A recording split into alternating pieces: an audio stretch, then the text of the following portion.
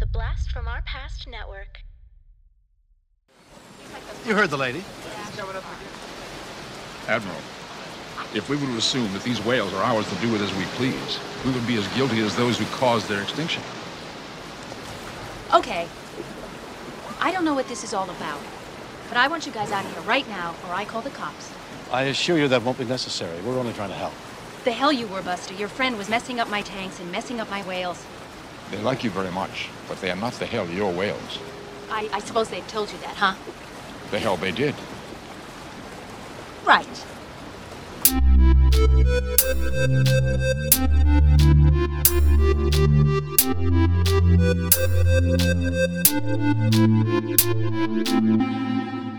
Talking Back. Hey, everybody. Welcome to Talking Back, the podcast where we like to chat about past achievements in movies, comics, video games, and more. I'm your host, Tim. This week, we're going to be covering the movie Star Trek IV, The Voyage Home. With me, as always, is Dean. And Dean, how is it going? It's going good, Tim. I noticed that I always take a swig of beer while you're doing that intro, and sometimes I run out of time. Sometimes I'm still swallowing by the time you throw it to me. Oh, I didn't actually notice that you chug beer before, or while I'm in the intro. I've never noticed you chugging beer before. It's just my thing, I think. I just get right to it. I feel like that's the only time, because the other times I have to talk. I feel like I often catch you drinking beer. Yeah, I often throw something to you, and you're just like, yeah, I agree, Tim. That was the smartest thing I've ever heard anyone say. Exactly. You have lots of gulps like to edit out. Oh, I do. It's true. I do. Actually, it's very funny you said that, because just in the last episode I was editing, I'm like, how many sips of beer does this guy take an episode? Because it's just like, it seems like he's always drinking beer. But I'm looking right at you. I don't notice it. But then I go back to the tape, and it's like all you're doing is drinking beer. Every second you're not talking, you're taking sips of beer. Tim, you're throwing shade on my name right now. I'm not throwing shade. That's great. Okay, Dude, good. You're enjoying yourself, right? I am. I am enjoying myself. I take small sips. I mean, let's be honest with everybody. I'm taking sips too. I just, your 10 sips is my 1 sip because I have less time to do it. Yeah. I take big gulps, yeah. Hey, what's going on? Did we say that yet? Went through that. Yeah, I think hey, we got listeners, through that part. Thanks for joining. It's it's just another summer episode. That's all. That's all we're doing here. Summer fun. Melting our brains in the heat, throwing fun movies your way. I mean, what else could you want? Really? Yeah, man. I'm having so much fun with all these summer episodes. How's the studio for you today? Not too bad. I mean, I'm sweating. Yeah, you got sleeves on, though. I'll be honest. My shirt's wet. Yeah, I can see it. But it's not bad. Cool. I'm a little hot in mine, too. Are you? That's nice. Nice of you to join along for the hot studio ride. Yeah, I always close my air conditioning vent because it makes noise. So I usually have it blowing to fill up the room for like an hour and a half before. I forgot to do that today, so it's a little hot in here. Perfect. That's great. Yeah. So, Dean, I wanted to just say something off the top here, something new for the podcast. And that is that we don't have a Patreon page, and that is not new. That's old. I knew that one already, Tim. Yeah, we don't have a Patreon page.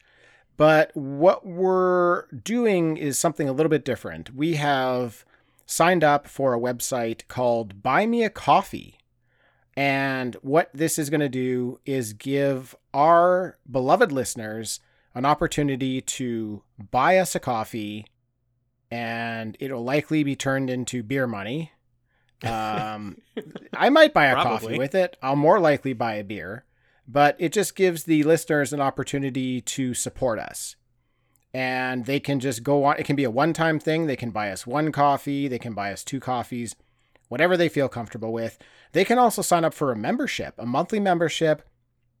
And if they do that, they'll get some special stuff from us. We'll probably be releasing just special content, special episodes that only the Buy Me a Coffee members will get.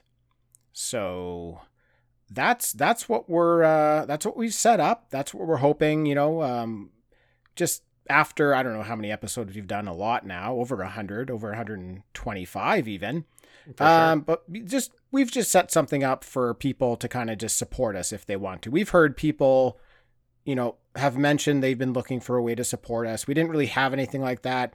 The only support we've been looking for before this was just, hey, if you like our show, give us a review on Apple Podcasts, a 5-star review. That would be great. But now if you want to, throw a few dollars our way, I joke about the beer, but, we would love to, do some upgrading to equipment and stuff like that, make the podcast better.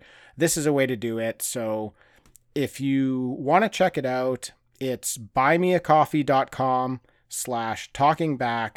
Very easy to get to. Go check it out. If you feel so inclined, buy us a coffee and leave a comment, and that would be awesome. So great. Cool. Okay, Star Trek 4. Dean, what is this movie? Tim, I love it. I love this movie. I love this movie. I can at the same time as not understanding how anyone can like this movie, I also at the same time understand how everyone likes this movie. Wow, well said. That is so very accurate. Right? It's deadly accurate. It's spoilers, Tim. Spoiler alert. It's there. I said spoiler alert this time. Whoa. It's a fish out of water story about getting a fish out of water. Yes. Whoa. Yeah, that is. You just blew my mind. I know, right? That's what it's about. You got amazing. it. It's amazing. Now, obviously, Dean, you saw this movie for the first time. Oh, obviously. As with most of our movies. Obviously, Tim. It's a movie from 86. Of course I saw it for the first time. It didn't come out in the 2000s, so you haven't seen it. No, yeah, so I have never seen it.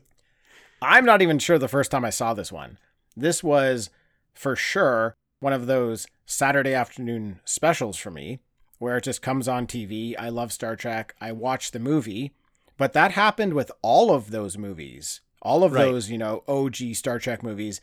They were always on, sometimes in a marathon, and I would tune in and I'd watch them, and they just all kind of blended together for me. Yeah. So, yeah, I knew this one and I loved it. And if, someone said, hey, have you seen Star Trek 4? I would say, which one is that? And then they would say, the one with the whales. And I'd be like, oh yeah, I love that one. Love the whales. And Tim, it makes sense that you would be confused because I was pretty shocked. 2, 3, and 4 just kind of all run back to back to back.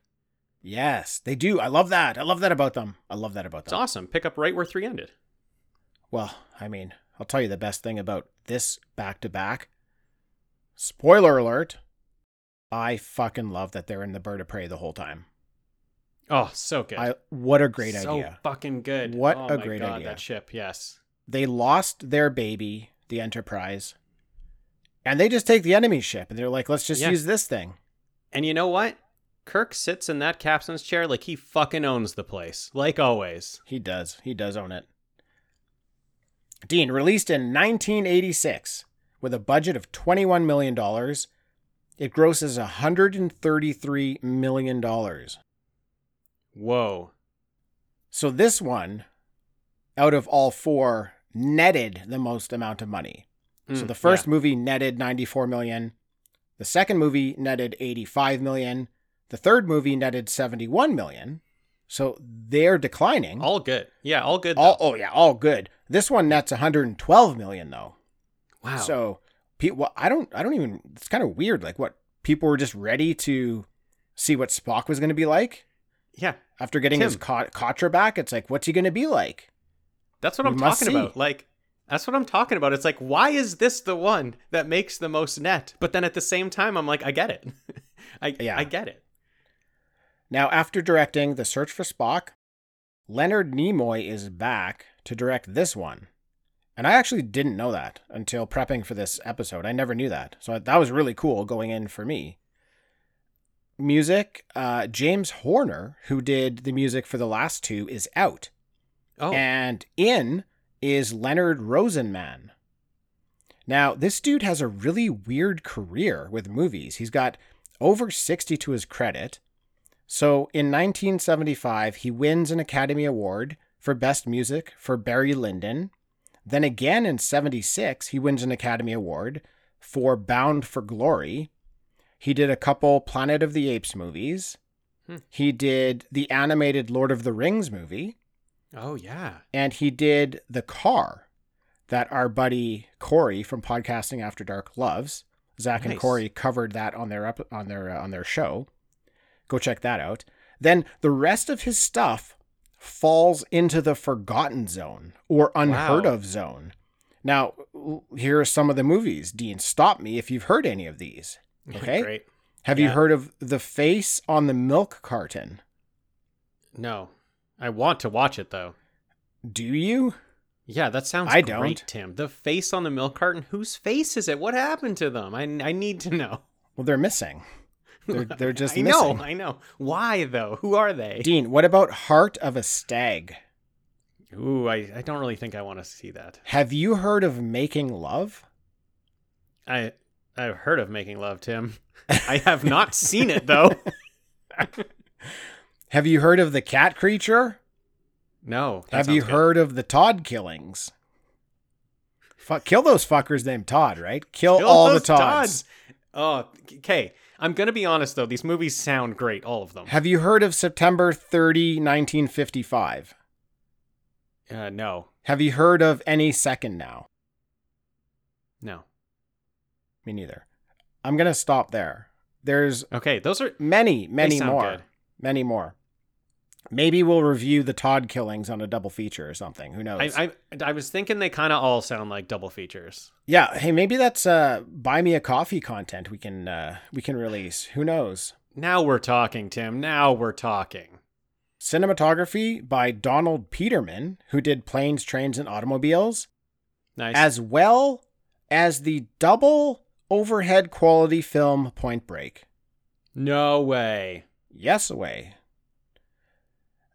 I do have to say, I thought the cinematography in this movie was about as straightforward as you could ever get. Like, yeah, I don't think it was much more than just set up a camera, point it at the actors, and hit record. Yeah. I was about to say we have like the all-star team here, but then I was thinking of any shots that really stood out. They seem really boring. I mean, it just feels like a Saturday afternoon movie. Like, feels like like a TV show or something. It's just like, yeah, it did feel kind of like a TV show, which is, I feel like we talked about that in Star Trek 3. That's sort of the Nimoy directed Star Trek film. Like, Star Trek 3 felt like a TV episode, and this kind of feels the same. A little more fun, but this kind of feels the same.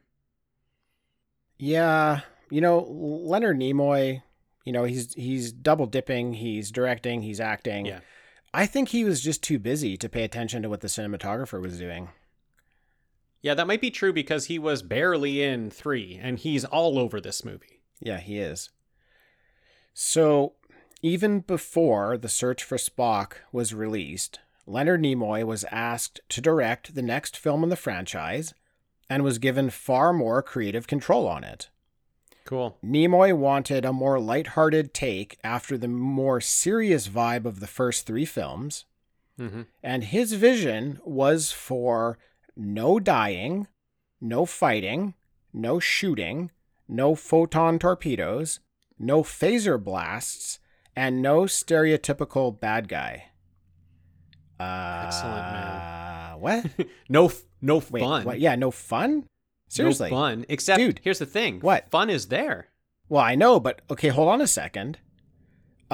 He said he wanted people to have a really great time watching it. Mm-hmm. I would suggest settle down, Leonard Nimoy. Put those things into the movie, and we will have a really great time watching it. You don't need to exclude those for us to have a really great time with the movie. Now, it's okay that he did. It's a fun movie, but you don't need to take all those things out. I feel like he was trying to make a point, and I feel like the movie might have been able to be better if he threw a couple of those things in there. Tim, he was definitely trying to make a point. He was trying to make a lot of points with this movie. Oh, yes, definitely. Don't hunt whales. Don't. Do not. Don't do it. Do not hunt whales. So I like the other movies. I like the killing. I like the phasers. I like the bad guys. Oh, you mean you like the fun stuff? Yeah, you like all the fun, like the fun stuff. I love I the like fun stuff too. It's fun. Yeah, fun stuff is fun. I love it. I love it. But here's the thing: they took all that out of this movie, and it was so much fun. Like I understand what you're saying because I like that stuff in movies, but I can't even complain about this one because I just loved everything about it. He delivered on what he set out to do. I'll give him that. He delivered, yeah. He delivered. I like that it's just like number 4, right in the middle. They've done all these serious movies, and then it's like, here's just a goofy one. Yeah. And everybody loves it. It's just, it's a fun arc for how these movies go. For sure. Now, this blows my mind. The movie was actually nominated for 4 Academy Awards. Wow. Guess what it was nominated for, Dean? Was one of them costumes? No. One of them was Best Cinematography, though. Of course. Am I missing something? Am I missing something? It's not just me, right? Tim, we talked about the cinematography is kind of boring, right? You forgot about that great shot in the middle at the park where... no, I can't think of anything. Me neither. I can't think of one shot. Best cinematography. I don't know if I'm just a terrible judge of cinematography, or maybe it was a real tough year for movies. Right, yeah, that could be. I mean, here's the thing. It's not the worst cinematography. It's just fine. It's just cinematography. It's doing its job, yeah. If it was a flavor of ice cream, it would be vanilla. Do you think sometimes they don't really know what to give an award to? They're like, I liked what I saw, so is that cinematography? Yeah, oh, definitely. We've talked about the Academy Awards before, and while we like to mention, the accolades when one of the movies we review gets nominated, it is just a big bag of horse shit anyways, so yeah, I'm not really surprised. I just want to make sure that I'm not losing my mind here, that this wasn't the best cinematography. It didn't stick out to me, Tim. Okay. Now, it was also nominated for Best Sound, Best Sound Effects Editing, and Original Score. Those ones I don't have as much beef with. That's totally fine. No, the score's great. No issue. Did it win for Best Whale? It didn't win for anything. Oh, come on. Who would beat it for Best Whale? If those whales had kissed, it could have won a People's Choice for Best on-screen kiss. That's probably would have won. That would have totally won. Spoiler alert, if Kirk got kissed by the girl, which he didn't, I liked that. He got rejected. It was shocking. We'll get to it, Tim. But it was shocking, and it was fantastic. We're spoiling everything this week. Holy smokes. We're just getting to it. We're just so excited. Fun. It's so hot in the studio. It's too fun. Yeah. So we start the movie off, Dean, in space. Amazing. What a great place to start a Star Trek movie. In space. Why not? Why not? It would be weird if you weren't. Is there a bad movie ever that started in space? No. No. Hey, before we get going, it's another time travel movie. This is awesome. Yes. I threw it out there in a previous episode. Yes. I asked anybody who doesn't like time travel movies, drop us a line. Let us know why. Guess what? Not a single person dropped me a line saying they didn't like time travel, which means every single person in the world likes time travel stories. So exactly. Experiment concluded. Now they're in space. There's a weird object making a weird sound being scanned by a Federation ship. Mm-hmm. Then we're back at Federation headquarters, and these bastards make us watch the death of the Enterprise again. Thanks for bringing that pain back. Yeah. Didn't need to see that again. No. But I had forgotten, Dean, that Kirk and his crew were sort of outlaws in the last movie. And now what's happening here is there's some sort of a hearing at Starfleet headquarters against Kirk. And the Klingons are there, and they're claiming Kirk created the Genesis machine, and they're very upset. Yeah. Such liars. Then we cut to Kirk and the crew, and they're in the Bird of Prey. And I love it. They're on Vulcan getting repairs. We see Spock, and dude, his character has been all over the place in this franchise before. He has been a completely different person in every one of these movies. So I'm curious how he's going to be this time around, even though I've seen it a bunch and I already know. Pretending this is my first time. But right, you're pretending you're curious. I was pretending. I'm thinking the right questions to ask for people who haven't seen this That's what makes you before. such a great podcaster, Tim. Thank you. Now, I do actually really love how he's portrayed here in this movie. And I think that has a lot to do with Leonard Nimoy directing the film. And I think kind of made Spock out to be the hero in this movie. Because he's the coolest character by far. He's doing all the cool stuff. Anytime they need something figured out, he's figuring it out. I liked it though. This is the Spock I like to see. This is kind of the Spock more like the original series that you got in that. Okay. He's like the really, really smart guy who knows all the shit. So yeah, I've never been totally on board with Spock because all I've seen is these movies, and definitely here I can see it. I can totally see it. I was loving him. Yeah. And also, like, the whole McCoy-Spock relationship, that's usually, like, they're usually fighting a lot. Their relationship is, like, at a head. They're always arguing. McCoy's always yelling at him for something, calling him names. That whole relationship was changed this movie, and I think it was because Spock's Katra was in McCoy last movie. Oh, yeah. So McCoy got a chance to understand kind of who Spock is, and he makes a comment about it in this movie. He's kind of like, I got a piece, I got a glimpse into who you are, and I really respect that.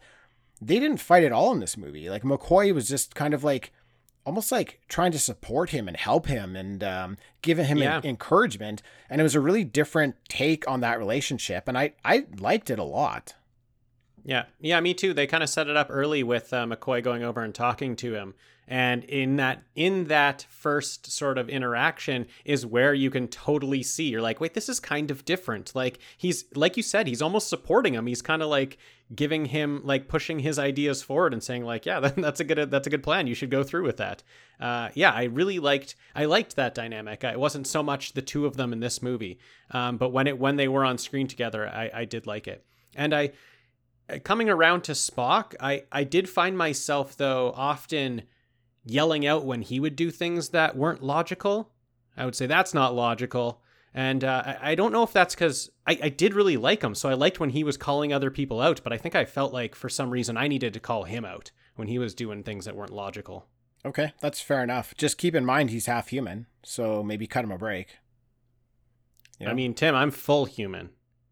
So cut me a break. Okay, fair enough. I mean, wow. I get you, dude. I can't argue that. Mm-hmm. Back to Starfleet and their ship and this weird object, and Starfleet still trying to figure out what this thing is.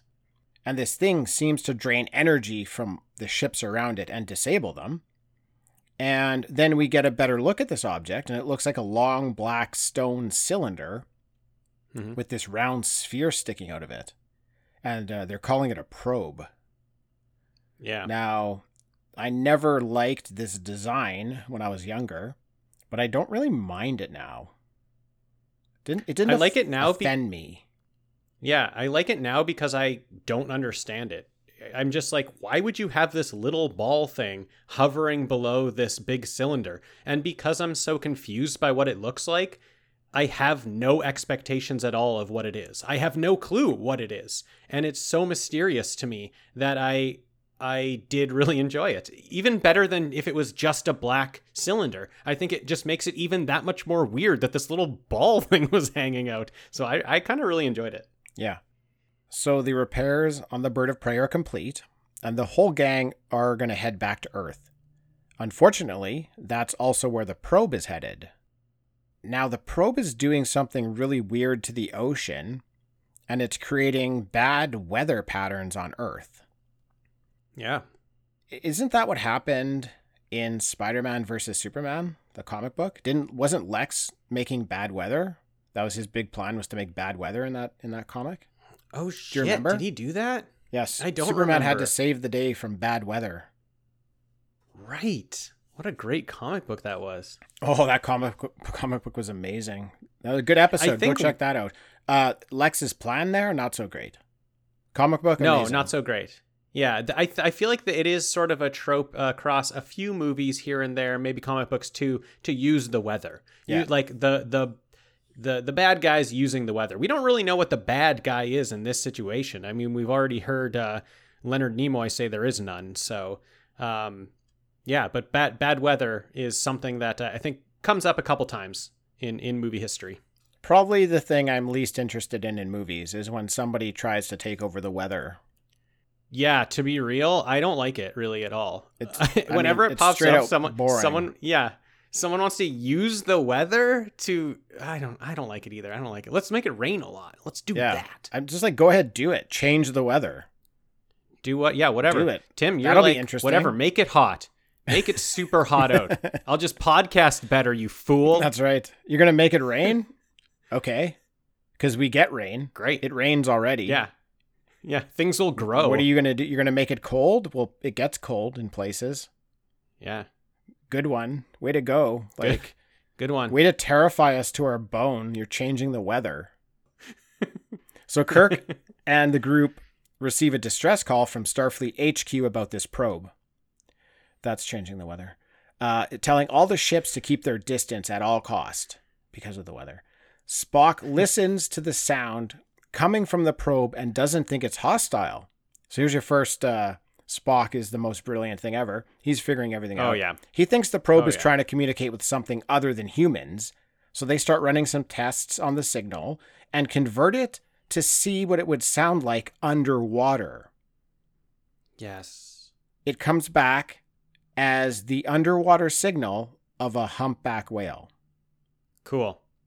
It was cool. Spock was like, well, it looks like they're pointing it at the ocean, so maybe they're not trying to talk to us. They're trying to talk to something in the ocean. Yeah, I do dig the underwater filter. I would filter all messages through that if I was on that ship. Yeah, that was cool. So Hothead Kirk, he wants to destroy the probe, right? Oh, it's causing bad weather. Let's blow it up. There's only one thing to do, blow it up. I like my weather consistent. Fire everything. Oh, wait, we don't have anything. We don't have torpedoes. We don't have phasers. Ram it. Ram the probe. It's raining in San Francisco. Ram it. Ram the probe. Ram it. Risk our lives for it. Set a collision course with the probe. Maximum warp. Engage. Actually, if you're at warp. No, you'd still hit it if you're at warp. They should have done that. Anyways, Spock assures him that destroying the probe won't be possible. Spock wants to go back in time and find humpback whales. Now, Kirk had mentioned that they've done this before. They've gone back in time before. And I will admit, I was like, what? They went back in time before? When did that happen? And I had to look it up, but I was quickly reminded, yes, in season 1 of the original series, they do go back in time in one of the most classic episodes of all Star Trek. It's an episode called Tomorrow is Yesterday, and they go back to the 1960s. They get pulled into the gravitational pull of this black star or something, and they get sent back in time. So it's true. It did happen before. So Kirk's just like, yeah, well, we did it before. Let's do it again. Cool. We can pull it off. Did they do the same maneuver? The slingshot around the sun? No, it was like they got pulled there. Something went wrong. They weren't trying to get there. Okay. They just got sent there and had to figure it out. Cool. So Kirk sends a signal to HQ and he tells them they're going to get the bird of prey up to 88 miles an hour and go back in time and save some humpback whales. That's totally what happens, man. That's exactly what happened. He's like, if this bad boy reaches 88 miles per hour, you're going to see some serious shit. And we did, too. We saw some serious hallucination, weird ass shit. The hell's going on in this part? Don't know. So they fly the bird of prey towards the sun. They hit warp speed. They slingshot around the sun. And they break the very fabric of time. And then, yeah, like we're saying, we just go to Tripsville here. It is We go to Tripsville, yeah. It's very interesting how they decided to show us going through time. It makes me never want to travel through time. if that's what I have to go through. It also makes me wonder why no one just like woke up from after that and were like, hey, did you see a bunch of clay men too? Remember you were clay? Was I clay too? Oh man. Like, why wasn't anyone talking about this trip they all took? Strange. It was so strange. I don't even know. Okay, here's what it is. This is a person who has never done hallucinogenic drugs trying to create a scene to resemble that. They're like, this is what I think being on drugs is like, but I've never done it. Like, I got it. I got it. Yeah, I got it. It's going to be weird, right? Drugs are weird. It's going to be weird. Doing drugs is weird. Weird stuff happens, right? Yeah, that's right. Yeah, okay. Well, I've got it. Yeah. Nailed it. Anyways. Nailed it, Leonard. When the acid finally wears off, they arrive in the 20th century. So it worked. Very small problem, though. That the time travel has drained the dilithium crystals on board, and they only have 24 hours of power left. Hold on. I can see that you're getting worried. Don't. I am. Don't get worried. Okay. Spock has a plan. Okay, good. He wants to harness the nuclear power on Earth that's available in this time period to re-energize the crystals. Perfect. Yes, Tim. Do it. Exactly. Like you said, they're like at 88 miles per hour. They're not in 1955. There is plutonium. It's 1986, baby. There's plutonium everywhere. Let's go get some. Exactly. You just walk up to your nearest nuclear generator and steal some power. Let's steal some plutonium. Let's do this. They don't even have to go to the Libyans. No, they don't. They just have to go to the army. Yeah, they just have to go to the army. So they break off into teams. Chekhov and Uhura go to the nuclear reactor. Yes. Kirk and Spock go to the whales. And Sulu, Bones, and Scotty go to figure out how to get a containment tank so they can beam the whales onto the bird of prey. And then, dude, we get this really, really cool scene. Even nowadays, I can't even imagine in 1986, but it's the scene of the cloaked bird of prey landing in a park. Yeah. And then the ship remains cloaked as the crew's like climbing out of the top of it. Cool. Very cool effects. They do this a few times in the movie where the ship is just in the middle of a park, so they don't want anyone to see it. So it's cloaked, but they keep like coming and going from it. And you can see them kind of like, as they climb into it, their body starts to disappear. Yeah. Oh, man, does it ever look good. Cool. It looks great, yeah. And I like that everyone's breaking into teams, because all I really know about this crew is what I've seen in these movies, and they've all been together all the time, or like Kirk's been off by himself doing something. I like that we each get teams. I got to like really learn about each different character and see them kind of shine. I really, really liked it. I liked bouncing from group to group. Every time we got to a new one, I was excited to see what these 2 or 3 are going to do. That's a good point. Yeah, you definitely don't see that very often. In the show, if they're going to go off in teams, it's like, okay, we're sending a team down to the planet, and it'll be like 3 people or something, and then a bunch of them are still in the ship. So for them to be on an away mission and to actually for the whole like group to break off into different teams was pretty cool. I think that's actually one of the things that really makes this movie work is this whole kind of, we get about 30 or 40 minutes of these groups kind of breaking off and just doing their different thing. We get to follow 3 different stories, and they're all a ton of fun. They're all a ton of fun because we are doing the fish out of water thing, like I mentioned earlier, because they're from so far in the future that back in, like, society's so different that back in 1986, like, they're getting confused by money. Like, they're just confused by everything. So there's some fun to be had here. Yeah. And Spock wasn't even sure, like, what year he could get them to come back in time to. He's just like, I don't know. The best I can calculate is somewhere in the late 20th century. Yeah. So they just kind of land in the 80s somewhere. Yeah, great.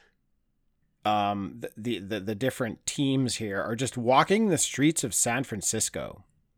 Yeah. And Kirk, like, just about gets run over by a cab. And the guy just hangs out the window and he's like, "Watch where you're going, dumbass." And Kirk says, "Well, double dumbass on you." It's like double Great burn. dumbass on you.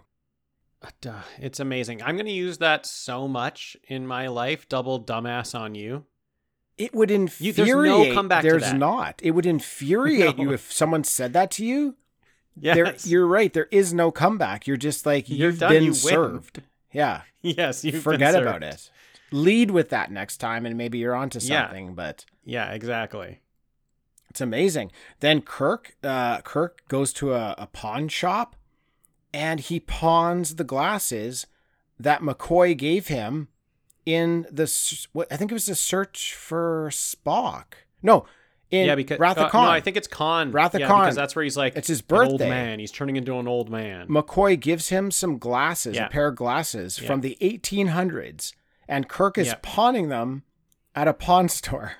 It's awesome. Yeah, and here's where they basically say we don't care about time travel logic because Spock is like, oh, what are you doing? That was like a gift given to you. And he's like, yeah, and it'll be given to me again. Like basically Right. just saying like, who cares what I do with it? Like I'm going to get it in the future. It's going to find its way to me somehow. If I'm doing it now, I must have done it before. Yeah. You know, it's like, they're just like, who cares about like time travel logic? Let's just do it. Let's just carry on with what we're doing. We're time travel experts, you and I. We've covered so much time travel stuff. Yeah, Man. that's when we've sounded our most smartest. Is when we're trying to break down time man. travel logic. Oh, do we ever Our understand time finest travel? moments. Yeah, definitely. Some of the finest. Some of the finest. I do think we know more than Kirk, though. He doesn't quite get it. Definitely. He thinks it's a joke. He does think it. He's just like, whatever. We've gone to the past, so when we go back Yeah. to the future, I'll still have these glasses with me because it's the future where I own them. Yeah. No, you won't. No, you won't, Kirk. Because you're on your own timeline right now. You're on the timeline with the glasses, and if you leave them here, they will stay here. You will not have them in the future when you go back. You idiot. You idiot. He also wants to know if $100 is a lot of money. That's the best. And I love the guy's best. response. The pawn store owner is just like, he's kind of like shoulders up, like, I don't know, not really. Nope. They're just like, have you ever been to a "Great. pawn shop before? Yeah, I'll take it. I'll take it. And then I like right after that, they're all in a huddle, like splitting up the money, Yeah. basically. Yeah, everybody gets some bills. And Yes. Kirk and Spock try to get on a bus, and they get kicked off because they don't have exact change. They've just got like Yes. bills.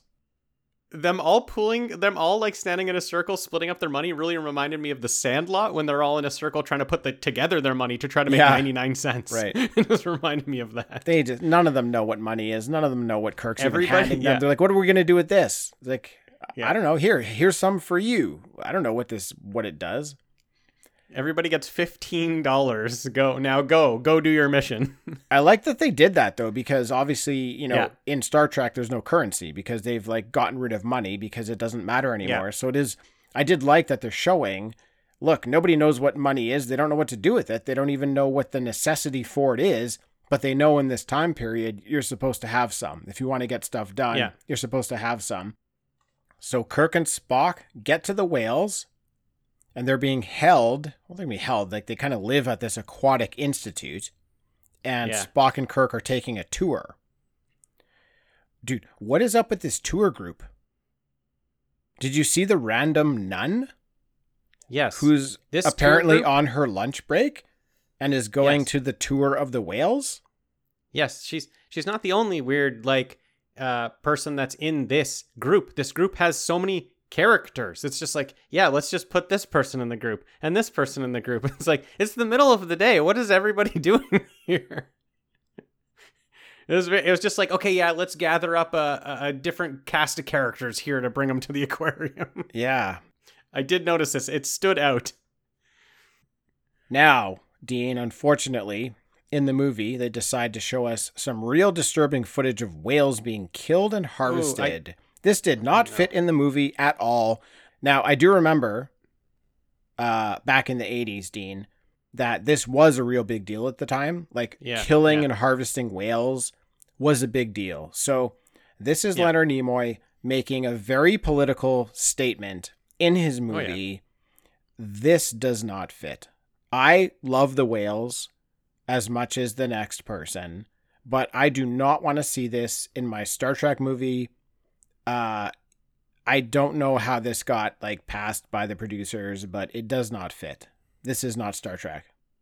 No, in a movie that is like not violent at all, this is some very disturbing footage to be watching. Yeah, for like I didn't like it. For all the things, he's like, we can't have fights. We can't have a bad guy. We can't have photon torpedoes. We can't have fun, but we can show whales being sliced open for like 2 minutes. Yeah. The thing is, the movie does a good enough job of like sort of making the statement he wants to make. Like, I just don't need to see it. I just like the movie's already got me to that point that when I see it, I'm just like, oof, that's just yucky. It just pulls you out of the movie. You're just like, whoa, wait, what am I watching? This is weird that this isn't a Star Trek movie. Okay, I don't like it. This is disturbing. And okay, back to the movie. Let's keep having fun and pretending like everything's, a good time. It just didn't work for me. Just maybe one step too far for this movie. Yeah. Now, the tour goes underground now so that they can take a look at the whales under the water. Oh, and great. I laugh my ass off. Yes, man. When we see Spock is just all of a sudden somehow swimming in the tank with the whales. And then Tim. More than that, he goes in for a mind meld. He goes in for a mind meld with the whale. This is the best, he does it. Tim. It is the best. And he does it. This is the best. It starts, Tim, with Kirk looking around for Spock. Yes, as soon as where's Kirk Spock? is looking over his shoulder and trying to find Spock, I'm like, oh, where's Spock gonna be? Where did he go? Where did he get to? He's swimming in the tank with the whale mind melding. Yes. It's so great. Yes. Tim, do you have the name of the tour guide? Catherine is fantastic. She's fantastic as I love Catherine. An actress. Yes. I don't buy her as like a marine biologist. What? She loves whales so much. She loves whales more than she loves Kirk. She does. She loves whales, but she was, I don't know. She was Oh, really? fairly... I loved her character in the movie. Yeah. I thought she did a great job. She's very goofy. She's very goofy. I just think like she fits in the movie. like a marine biologist and like the amount of schooling they would need to go through. This is not that person. They would be very much more sophisticated kind of in their approach to everything. But in this movie, this is what I want to see. Yeah, I get you. Yeah, she rules in this movie. She is, did you ever watch Seventh Heaven? No. Oh, she is the mom from Seventh Heaven, and the dude in the first movie, the captain in the first movie, who was in love with V'ger, that's the dad from Seventh Heaven. Oh, Get Out. Yeah, wow. So they're both in Star Trek movies. That's cool. Yeah, it's awesome. I'll drop something at the end of the episode which might explain why her character was this way, but I'm saving it. I'm saving it for the end. Ooh, interesting. Cool. Ha! Make the listeners listen to the whole episode. Oh, that's actually, Tim. That is so smart. It doesn't matter. Actually, you've already downloaded it. We got the download. Yeah. You can turn it off right now. We don't care. But you'll just miss out on a bunch of fun. We're gonna have so many more laughs in this episode. Dean's gonna drink so much more beer. Yeah, I am. That's true. It's gonna be great. Don't turn it off now. Or, dude, you could just skip to the end and get the tidbit that I'm going to give right at the end. You could skip the next 20 minutes and just get to that tidbit. Yeah, and you could see the stark contrast of me now and me 3 beers from now. Oh, interesting. Reacting to Tim's news. Interesting. This is a form of time travel, actually. Because the listeners can jump into our future with the swipe of a finger. It's incredible. We're not even there yet. They can get there. We're not even there. We're here. This feels like Spaceballs. We are here right now, but you could go into the future and listen to me tell about why her character is the way it is. This is fascinating stuff. See, we're good at time travel. Then will be now soon. Yes, I know. When will then be now? Soon. 20 minutes even. Oh, great. We should be given doctorates in time travel. Yeah, for sure. Yeah. Shout out to the physicists listening. And if you know anybody, drop us a line. Drop us a line if you want to give us a doctorate in time travel. We accept. Yeah. Listen, here's what's going on in the movie.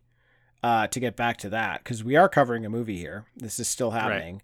Now, it's serious business. Kirk and Spock have befriended Catherine, the marine biologist. They call her something else. She's like, I can't remember her name. It's something a bit different, but she's giving the whale tour, basically.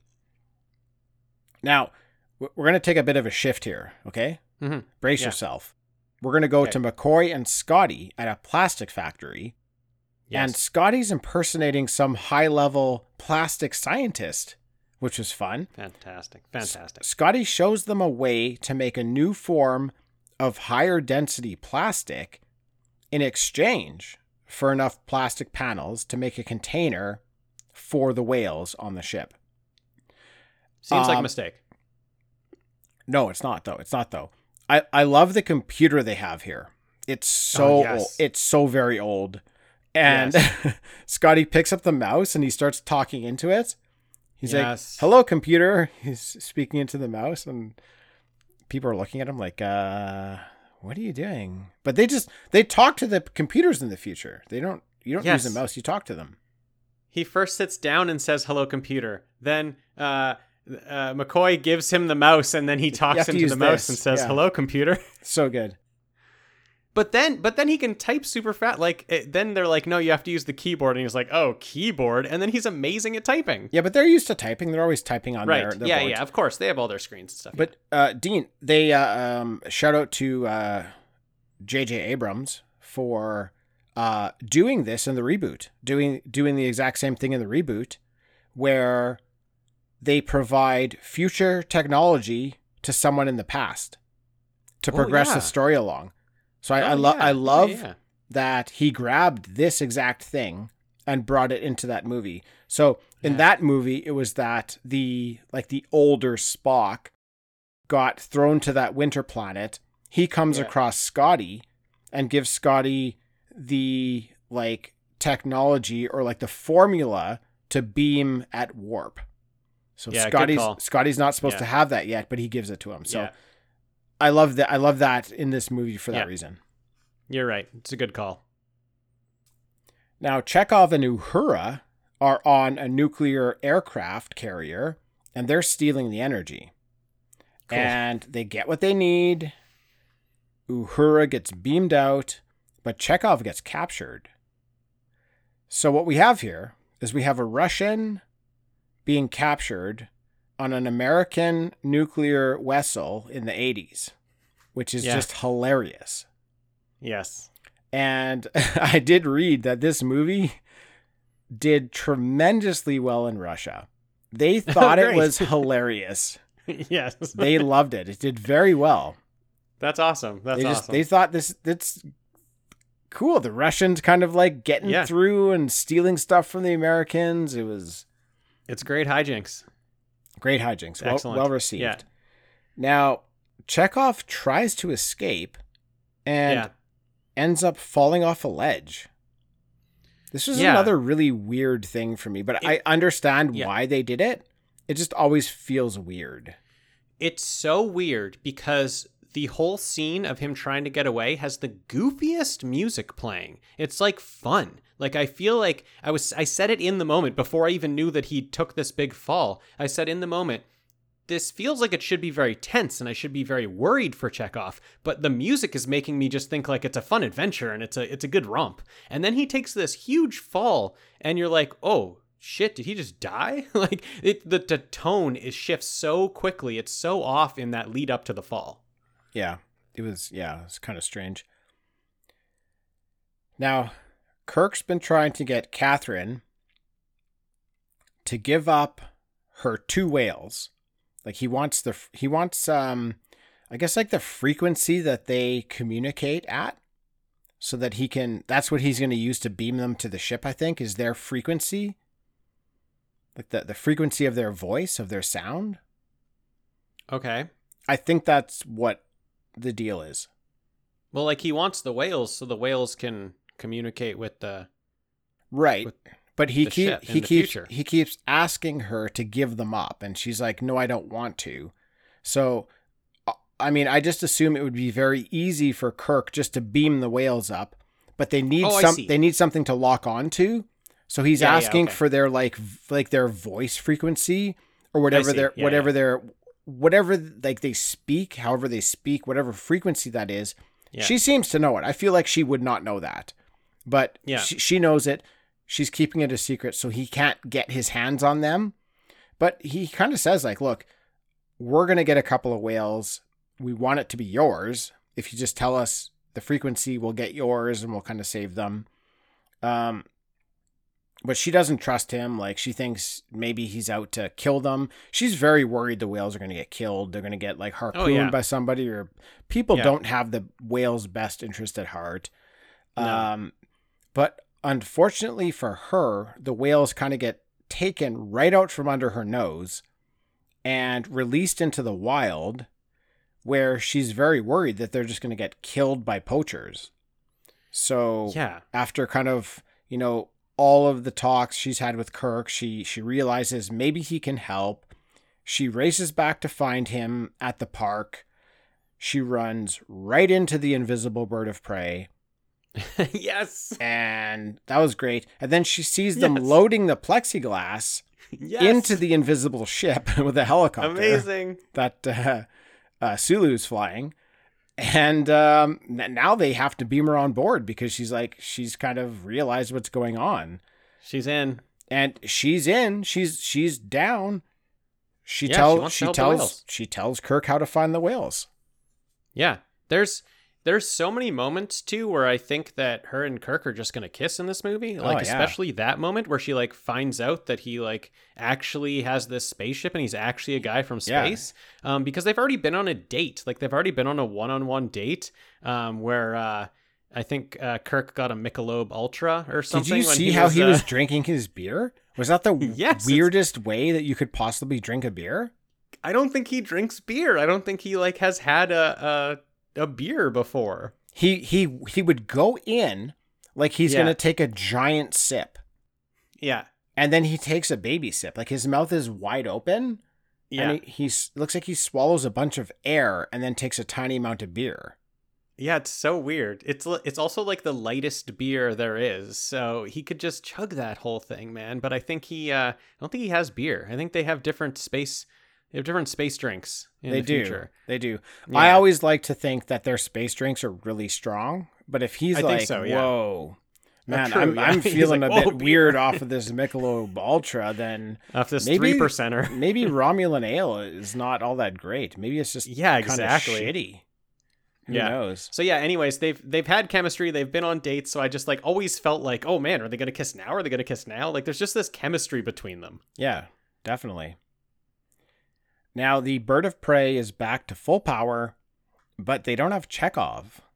They need Chekhov. They can't go back to the future without Chekhov.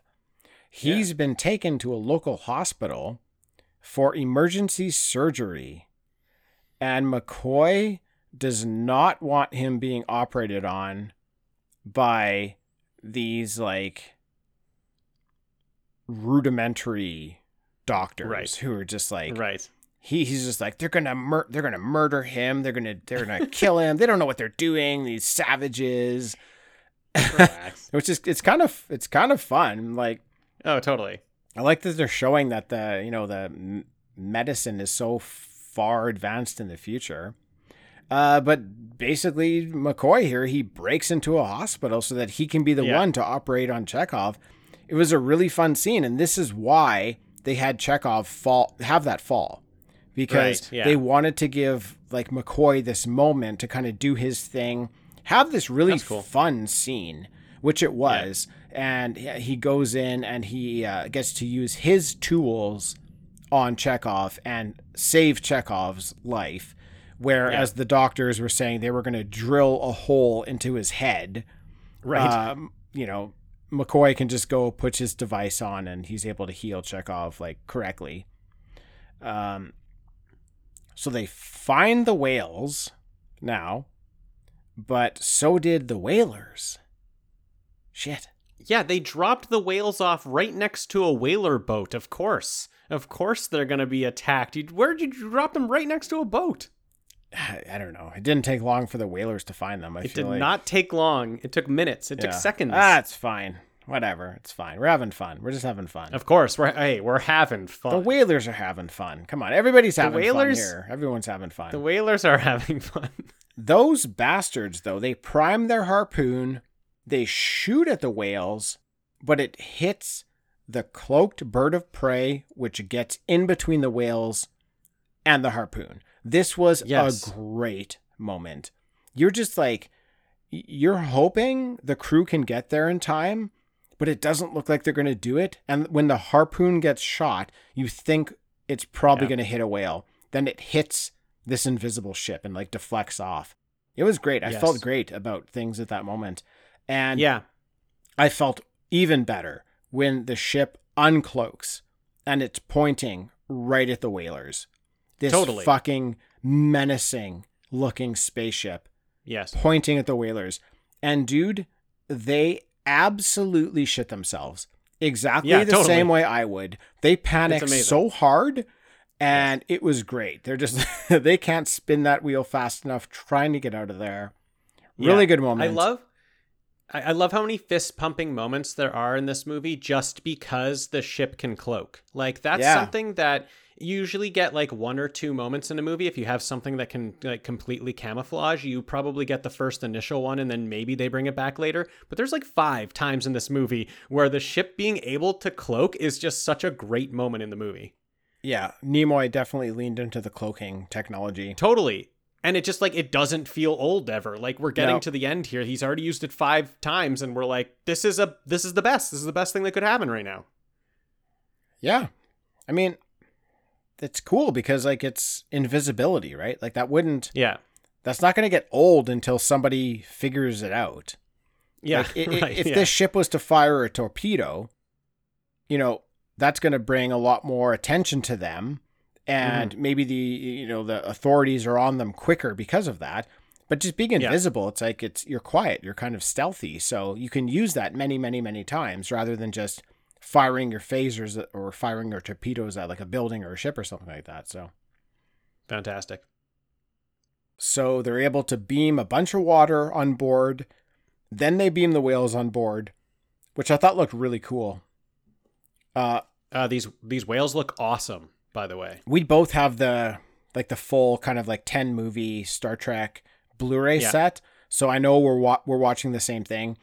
This movie looked fantastic. The bird of prey looks incredible. Yeah. The whales look incredible. The beaming of them into this containment tank looked incredible.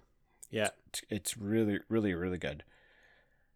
Now, they've got Chekhov. They've got the whales. They've got power to the ship.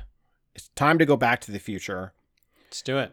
When they traveled back through time the first time, though, the ship was barely able to pull it off. It just about was destroyed by the forces that it was, taking on. Now they have an additional 400 tons of weight with the water and the whales. So they're not sure they can even make it. Right. This is where McCoy gives Spock like a pep talk. Spock's just like, I don't think I can figure this calculation out. And McCoy says, just give it your best guess. And Spock's like, I don't know what best guess means. He didn't know what to do. So they had a nice moment there where like McCoy's kind of explaining like, this is what this is. It's like, we trust you. You're very smart. You don't have to know everything, right? Like you can have a vulnerable moment where the best you can do might not be like a perfect calculation, but it's the best that you can do, and it's the best that we can have available to us. So you need to do it. So it's fantastic. Yeah, that was a good moment. It's a great moment, and when he tells Kirk that he's going to give his best guess, even better moment. Like when he's like, I'm going to give my best guess. Totally. So good. Oh my goodness. I love this guy. I love this Spock guy. Yeah, so it turns out all they had to do is press a bit harder on the gas pedal and they made it. It didn't Right, of course. Turned out Of not course. to be a very big deal at all, but I liked the moment. I liked the preamble up to that moment. It was fun. Of course, yeah.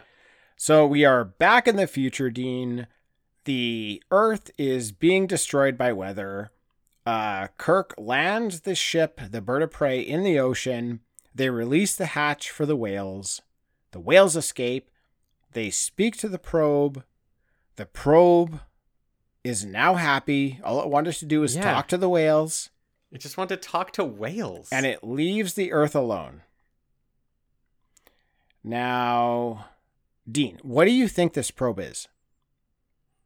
Tim, I don't care. Okay. That's how much I like. You can tell me what you think it is, but like, that's how much I liked this movie. There's so much mystery. There's something shows up. The Earth is dying of weather. They have to get some whales to talk to the probe. They get the whales. They put them in the water. The whales say hello to the probe, and the probe leaves the Earth alone. The Earth is actually, in this fun movie that we're in, the Earth is actually apparently going to be destroyed in the future. But they get the whales, and it just leaves. And I love that I have no idea what that was about. And I love that the characters have no idea what that was about. They just knew they needed some whales to talk to this thing. Yeah, so I think they talked enough about it in the movie and then did enough camera shots at the end with this probe kind of mimicking the way the whale is positioning itself in the water. I think this is supposed to be a future whale. It was coming back to maybe make sure its future is preserved, because if humans wipe out the whales, then there will be no whales in the future. So they need to make sure that on Earth, the whales are preserved so that they can be preserved. So I think that's what they're going for. I think so, yeah. I don't like it all that much. You don't like space whales? I don't like space whales who look like giant cylinders with white spinning spheres sticking out of them. Okay. So to be fair, you came to that conclusion yourself. So you don't like your own conclusion. Yeah, I don't like. Yeah, yes, agree. I don't like my own conclusion. So but just have a different one. I came from that because of what the movie served up to me. Yeah, or who knows? You're like, no. The movie said it was whales. It's whale people. It's whale people coming to talk to the whales. I feel like they told us that it was whale. So for me, it's mysterious, and I would like to be where you're at right now. It seems a lot more comforting. It's so great and comforting. It's just a mystery. That seems like who knows? They just needed whales. Your theory seems like a warm blanket that I want to crawl under right now. It's a warm blanket. Yeah. I'm wrapping it around myself right now. I like Tim. it. I can't get there. Unfortunately, I can't crawl under that blanket, but I wish I was there. So the one thing that I want changed with the ending is when Kirk throws Spock into the water, into the ocean. Oh yeah. I need Spock to say that's not logical. I need him to pop up out of the water and say that wasn't logical. Oh really? That would have been so funny. You know what's not logical? That a Vulcan just knows how to swim automatically. They don't have water on Vulcan. Oh, interesting. See, I don't know these things, Tim. But Tim, he's half human. Yeah, but he grew up on Vulcan. It's true. I don't know if Vulcans can swim. And he was just like, water's fun. I love maybe water. Him just treading water and saying, I don't. How do I know how to swim? That's not logical. Also, like swimming in his outfit, like that would absorb so much water. Probably put an additional 60 pounds on a body. He's dropping like a rock. That outfit is incredible. Yeah. Well, as we're kind of winding down here, we're once again at this hearing where Kirk is up for a bunch of charges. He's not off of the charges yet. Okay. Of course. But come on, man. This dude just saved the fucking Earth from bad weather. Give him a break. Yeah. Okay? Cut him a break. Kirk pleads guilty to all charges. Yeah. And all but one are dismissed. The disobeying the order from a superior cannot be ignored. It's too serious. So Kirk gets stripped of his admiral rank. He gets dropped down to captain. But it's so he can once again command a starship. Of course, it's a Come great on. fist pumping moment. Everybody loves it. Come on! We'll bring you down to captain. Everybody wants him to go down to Perfect. captain. Everyone's pumped about it. Come on. It's like when they ask you in interviews, what's your greatest weakness? And you're just like, I just work too hard. Yeah. Like, you're just trying to sugarcoat this thing at the end that's supposed to be bad, but it's like, no way. It's good. We love it. Yeah. It's like that Michael Scott from The Office. Yeah, I work too hard. I care too much. I care too much. Do you see my weaknesses are my strengths? Exactly. Did you Exactly. catch on to that? Love it. Great Yes. part of the movie though. I love that they did that. So good. I loved it. Yeah, I love it. They're looking all serious, like, oh, you did something so bad. But I like that they just realize, look what Kirk can do behind a starship. And not even behind a starship. This time he's behind a bird of prey. Amazing. Such a great ending. And Tim, for such like a strange movie that like I feel like is weird in fitting in these first three, I was wondering once we got to the end, what's going to make me want to watch the next one? Boom, you just did it. Kirk's back to captain. I'm in. Yeah, and there's more still. But everybody at that hearing starts applauding. When Kirk gets like stripped down to captain, everybody's just like, yeah. Yeah, including the cat person who is there. Oh, I love the cat and person. the mole man who is in attendance. Oh, so good. They're so happy. Yes. Yes. Catherine, who traveled to the future with them, is now part of a science vessel. And this is where she rejects Kirk's advances, which was perfect. Amazing. He's like, will I ever see you again? After she doesn't want to kiss him. And she's like, I'll find you. And it's just like, well, yeah, you'll never find each other. You're on different spaceships. You'll never see each other again. This was the time to kiss him. You clearly don't want to kiss him. I loved it. Yes. It was great. Yes, Tim. Kirk asked her for her phone number. Yeah. And she said, I'll find you. like, yeah, or like, if fate wants it to happen, I'll guess your phone number. Like she's just not on board with this Not guy. interested in the Kirk. No, I will not give you my phone number. I will find yours somehow. She was quite interested when he was an admiral, but now that he's a captain, she's like, I can do better. Oh, I can do better. That's so true. And she can. Dean, we see the crew take a shuttle to their new ship. And we're flying towards the USS Excelsior. And then we fly over it.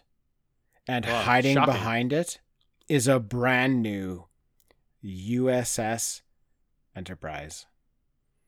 And Dean, NCC 1701-A. Yes! You got it. Even before I asked you. Because you knew that was coming. I'll never get You knew that was wrong coming. again, Tim. I'll never get it wrong.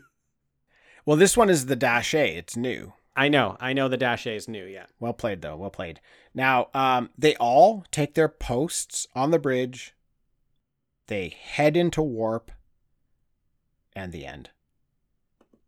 Yeah, I honestly, I thought they were going to go with the Excelsior. I didn't think there was going to be another Enterprise. I know they were really setting me up for another Enterprise, but for some reason I was like, yeah, they're going to take that other ship that was really fast that last movie. That's what they'll do. So I kind of liked it. I kind of liked the sappy reveal that there was another Enterprise. I loved it. Yeah. It's like our best friend coming back from the dead. Yeah, of course. And it was our best friend coming back from the dead. He died. We watched it again at the beginning of this movie. It's the happy ending. Yeah. It was oh man, it's a great movie. It's so fun. We've reached the point in the episode where when is now going to be When will then be now? When will then be now? It's now.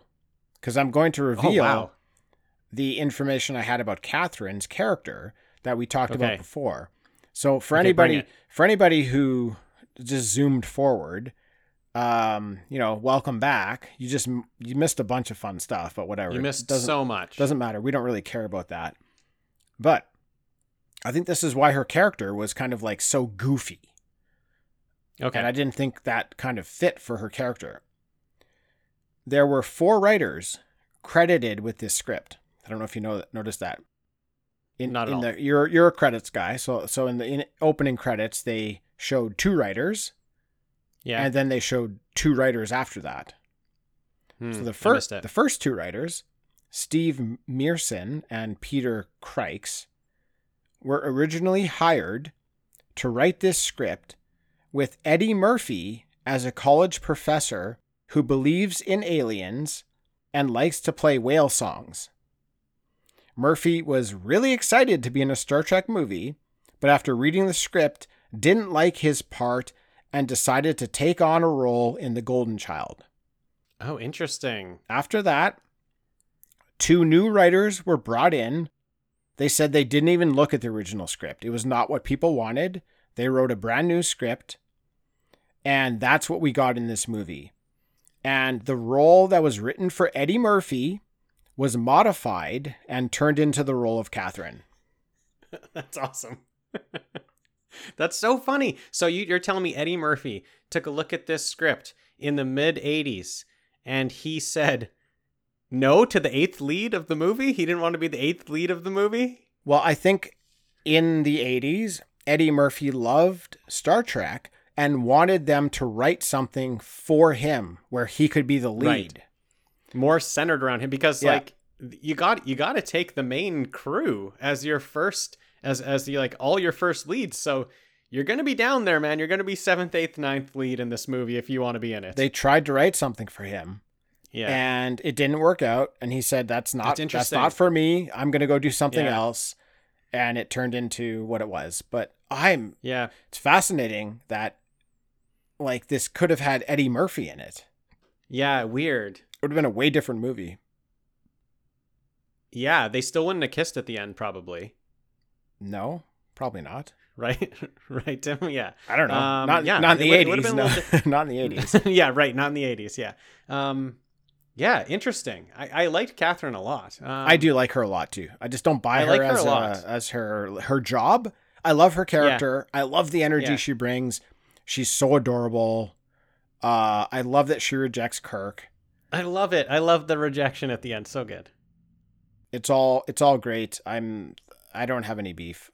The fact that I'm even saying that she didn't play like a marine biologist all that well is stupid. It's stupid to me to say because it's just a goofy, fun movie. Like if she played that role really straight and really well, that would have stuck out really badly. So yeah, it's interesting. Eddie Murphy hasn't been in a Star Trek movie since then. If he liked it so much, that he hasn't like pushed it more or even tried to get on. Has he been on any episode of any show? I don't know. No. Yeah. That's cool. That's cool. Too bad he didn't like it. That would have been kind of fun. I think he really would have fit though in this type of movie because of how fun and silly it is. Oh, as strange as it sounds, I could really see Eddie Murphy being written into this movie well. That might have been the right role for him. I don't know. I think it honestly, it was. I think if he was okay having that little screen, I mean, she had a lot of screen time. Yeah, she did. But if he was okay sort of being a little bit down the call sheet, then I think it would have been really good. Yeah. It could have been really good. Could have been. All right, dude. Well, thank you for joining, my friend. Yeah, we made it. We did it. We made it home. Thanks, everybody, for listening. And we'll catch you next time.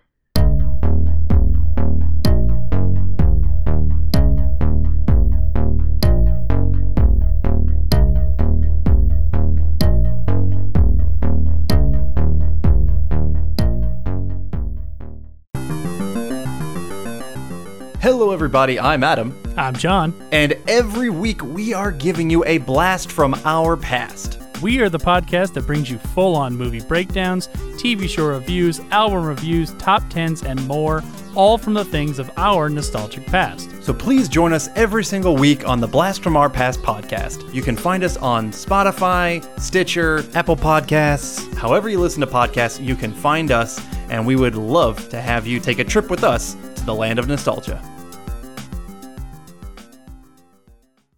That's it for another episode. Thanks to everyone for listening. If you'd like to drop us a line, we'd love to hear from you. You can find us at Facebook, Instagram, and Twitter as TalkbackPod, or by email at talkbackpod@gmail.com. Also, please leave us a review on iTunes. Those reviews will help more people find Talking Back. All right, that's it. We're done.